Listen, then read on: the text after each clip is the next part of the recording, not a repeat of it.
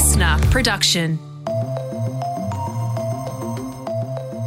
Hello, welcome to The Briefing. It is Thursday, March 31, and what a time to be delivering a budget. It's right before an election. It's coming out of a 1-in-100-year pandemic. We've got debt heading towards $1 trillion. There's oil and supply price hikes jacking up the cost of living. You've got homeowners worrying about interest rate rises. It is a political and economic minefield. So, how did the government go with the budget, and will it swing the election result? Let's not underestimate how much people that are living hand to mouth and that are really struggling to pay the bills, how much an extra boost it can actually assist them. In this episode of The Briefing, Annika Smethurst will give her read on the politics of this week's budget and her guess on when the election will actually be. First, here are the headlines, and for those, I'm joined by Jan Fran.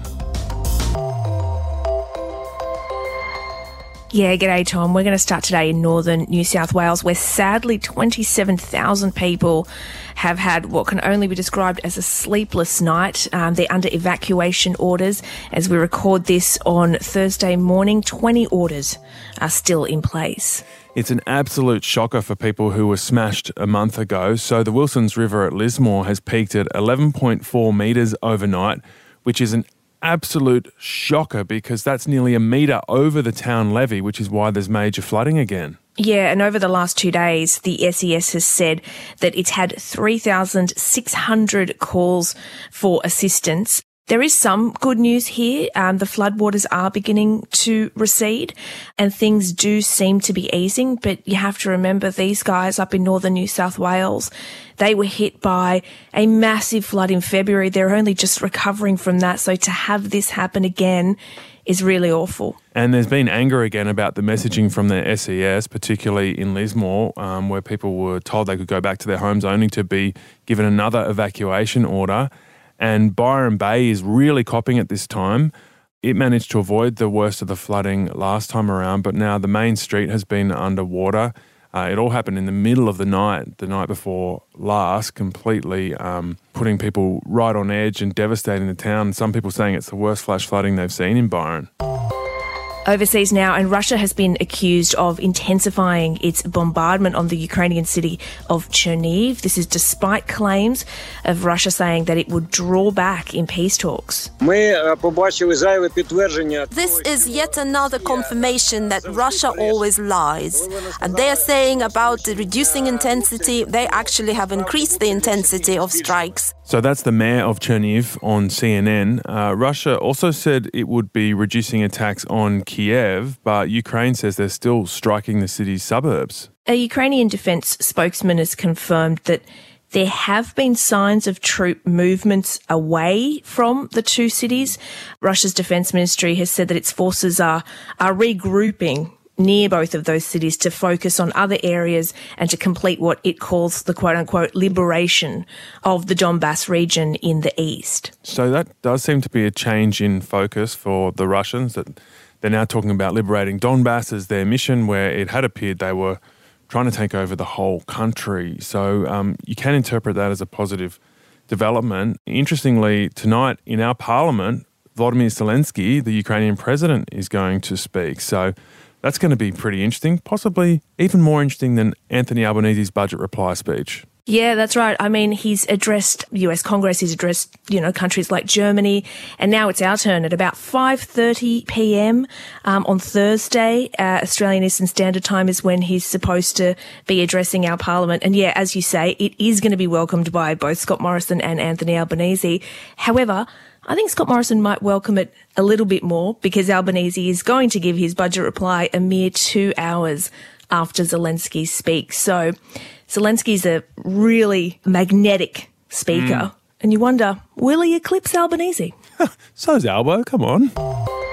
And Scott Morrison, the Prime Minister, has come under fire for leaving renters out of the budget and telling them, essentially, to buy a house. Yeah, he was grilled about this by Ali Langdon on 9 yesterday. Check this out. People who are buying houses are renters, and ensuring that more renters can buy their own home and get the security of home ownership.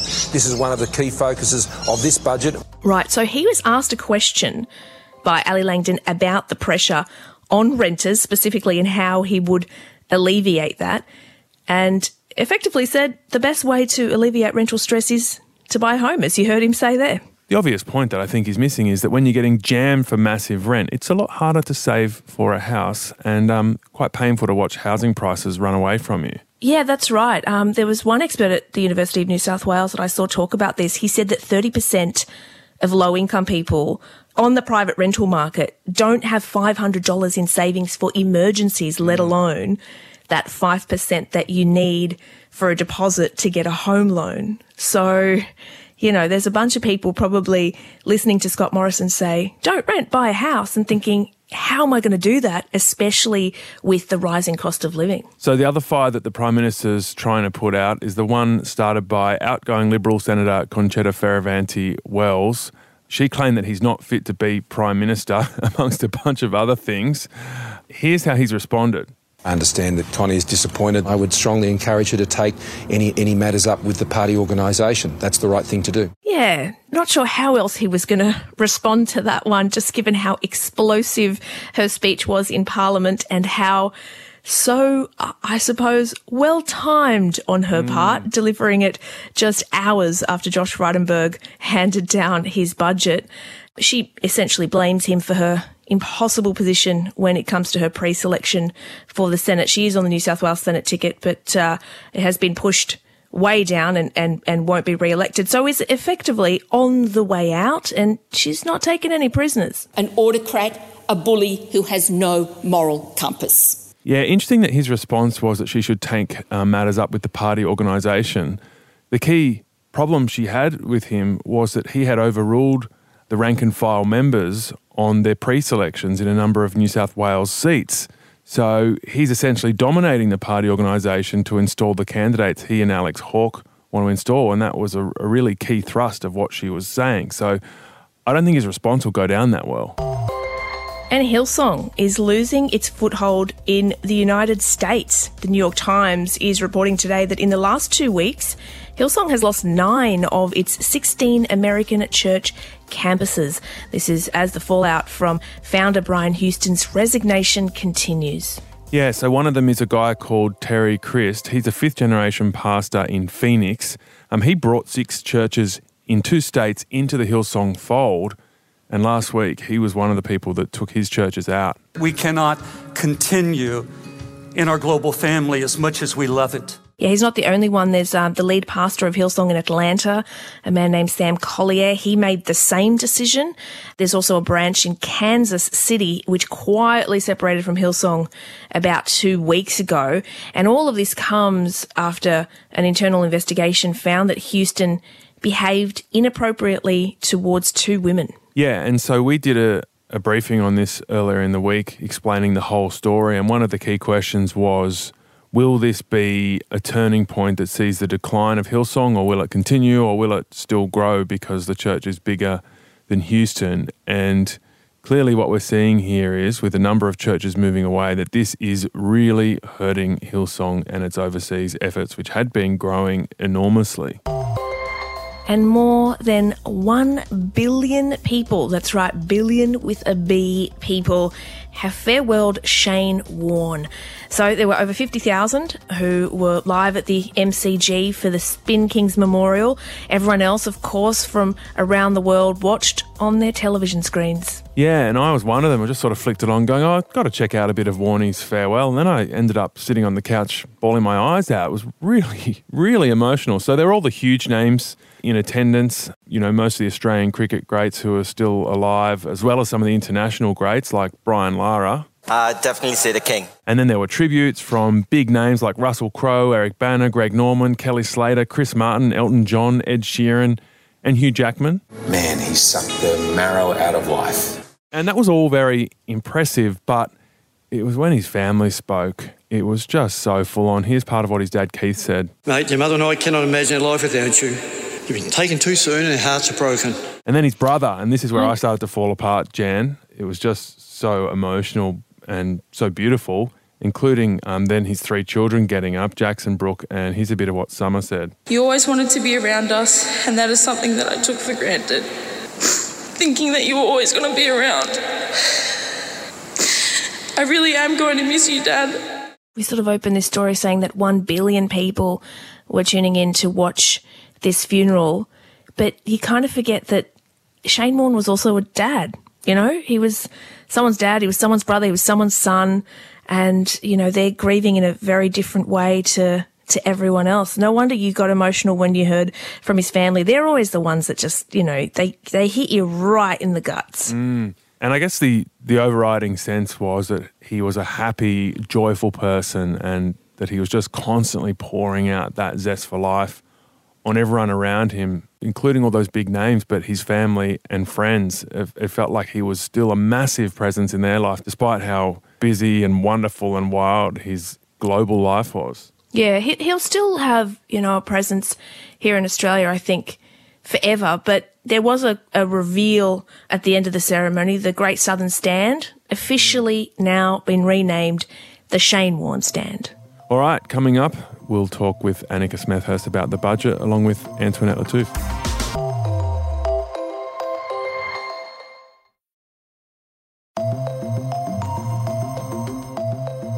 So, Antoinette, how would you have liked to have been the treasurer over the last few years? Oh, geez. I mean, maybe I'm being too generous, but it's been a tough gig. A pandemic, the war in Ukraine, the petrol prices, inflation. I don't want to give the bloke a free pass, but I certainly don't think this is what he signed up for or what any leader in the world over the past couple of years signed up for. Totally, and all heading into an election in a month, basically. So, yeah, very interesting time for a budget. So we're going to cut through the politics of it with Annika Smethurst. And she is a Walkley Award-winning political reporter at The Age, the author of The Accidental Prime Minister, and also a regular contributor here at The Briefing. And she joins us now to not only talk about the budget, but whether she reckons Scott Morrison, this accidental leader, has any chance of winning this election. Annika, thanks so much for joining us. This has been framed as the cost of living budget. I'm sure Frido is loving those headlines, but is that just spin that makes people feel good but actually has little impact? Because the relief is actually quite modest, very short-lived, and the deeper causes of inflation, oil prices, supply constraints, are things they can't even control. It is important. Let's not underestimate how much people that are living hand to mouth and that are really struggling to pay the bills, how much an extra boost it can actually assist them. Same with the tax cut. You know, it might only be $400. You go, am I going to notice that over the year? People do. You know, there's a lot of people out there that this will become a real relief to. As you say, though, the fact that it's not sort of baked in long-term, it's what we call a handout. It is money before an election to really entice people, I guess, to keep voting for the coalition. Now, that's not how it's been framed. It is called this one-off cost of living tax offset. Obviously, that's going to be a huge issue for both Labor and the coalition going in. But there are structural problems here. And because of the pandemic, the budget, there is more money than we thought, but the budget still isn't in great nick, and whether handing out money in a short-term way is going to actually help people in the future, I think that's a big question we need to ask. And you've covered loads of budgets, Annika, and all the things the government wants you to focus on in the speech, and some of the sort of nasty bits or less popular bits are usually hidden deep in the budget papers or other things that aren't there at all. For example, on climate policy, there was no new spending announced to help achieve the government's net zero carbon emissions goal. Do you see that as a problem? And what are some of the other things you don't think they want us talking about? Look, inevitably there's going to be cuts. And I always find it interesting because not all programs are great. You know, I sit there on budget day and look through the books and people go, oh, this program's been cut and this program's been cut. Sometimes things just don't work. You know, the government pitched up an idea. A few years ago, there was this great scheme to get nannies. Working mums get nannies. The structure wasn't there. So sometimes you do have to get rid of them. So not all cuts are bad. But it's not just the cuts. When they're getting rid of bad programs, it's almost a good thing. It's, as you say, when things aren't just talked about. Now, I guess I hate to be cynical here, but if you look at Australia's voting pattern over the last sort of decade or two, every year we're told the climate, it's going to be a really big election issue, and it never is. In fact, you know, last time Bill Shorten offered a much bigger plan than the government in terms of doing something about climate change, more ambitious goals, and he didn't win. So electorally, it's not necessarily always popular. It does seem that this budget is a bit of a Labor budget for a coalition, focus on women's empowerment, there's domestic violence. tax relief, an increase in intake of refugees from Afghanistan as well as the Ukrainian refugees. So have they stolen Labor's thunder here? There is a sense of a Labor budget, but I do also think these are the times in which we live. Cost of living is up. People do want more services now after the pandemic. They want better health. They want better education, things like this. So it is really a budget of our time. What is interesting, though, is this is Josh Frydenberg. He's a Liberal Party treasurer. The Liberal Party have always prided themselves on stronger economic management. There's more money to spend. Yes, there's almost $100 billion more. Not really from anything. It's kind of because they underestimated how much commodities would cost and they've spiked and record number of people employed. It's not really through anything major, I guess, that the government have done. They would say that the jobs figures that have helped them, that's all being spent. It's not like, we're a little bit ahead, so we're going to put some money away for a rainy day.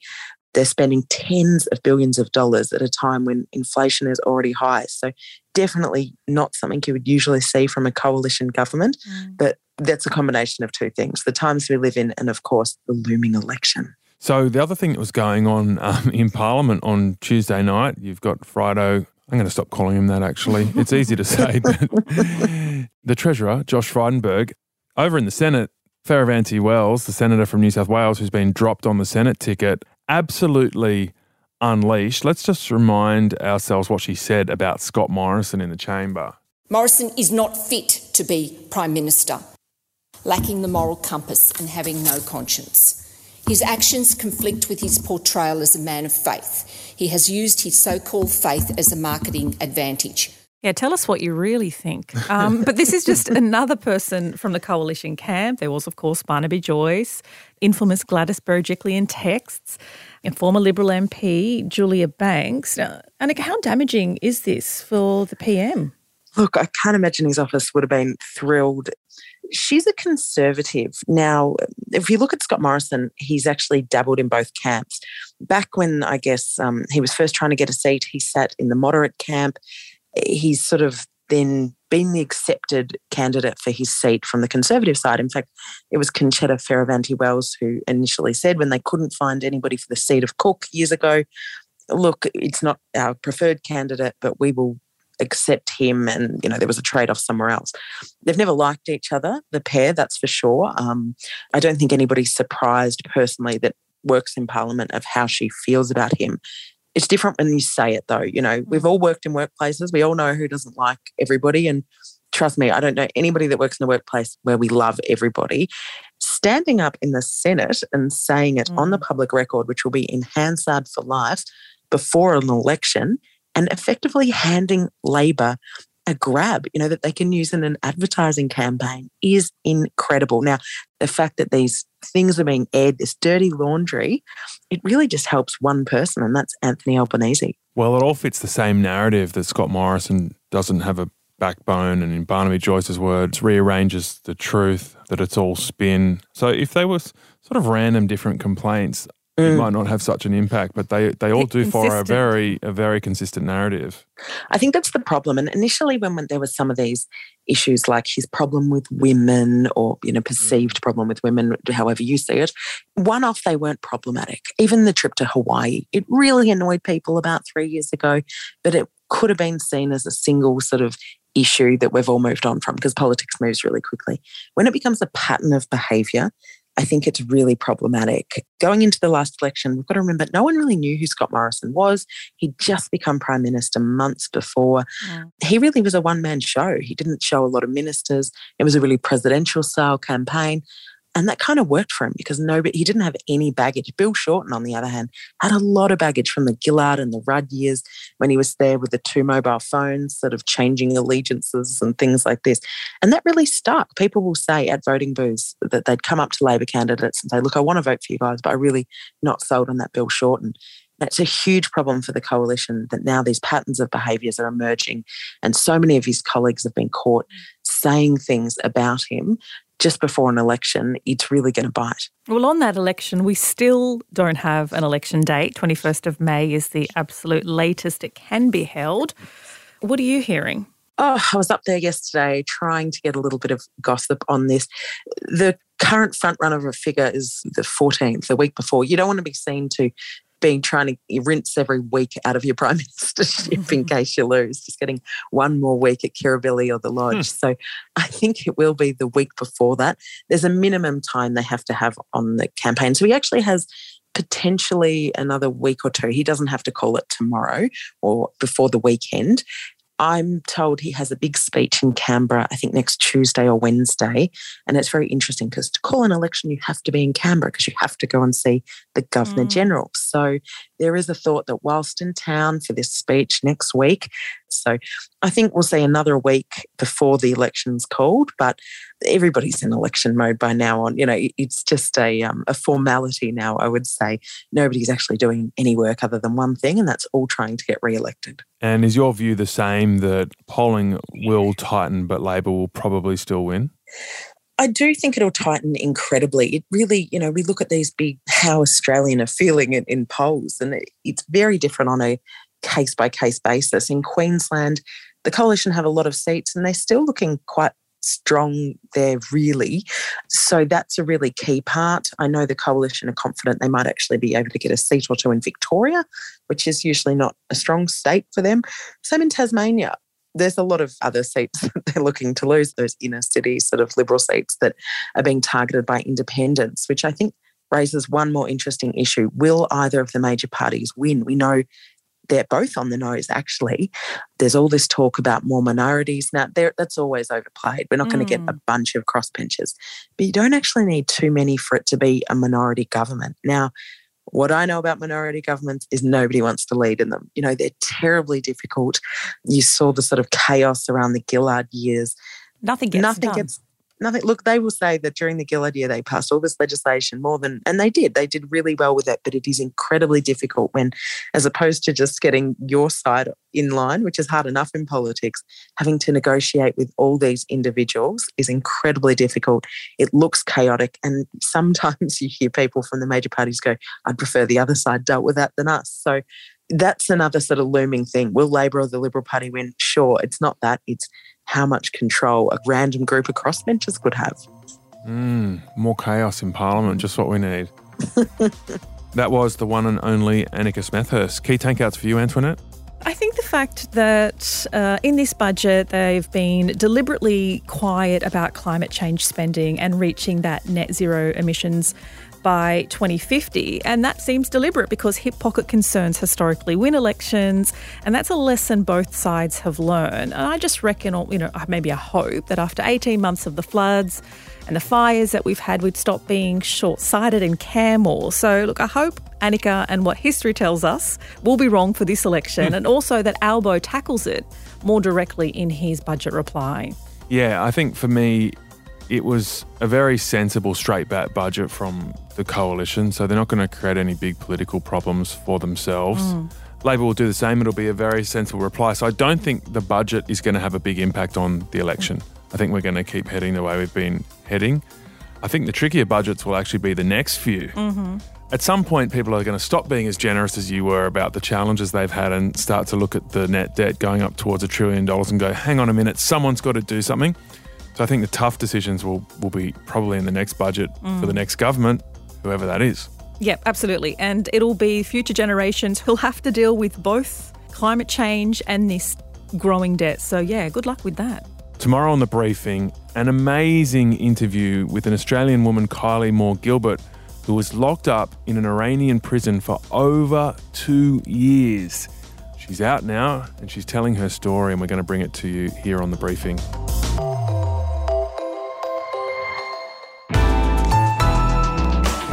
Listener.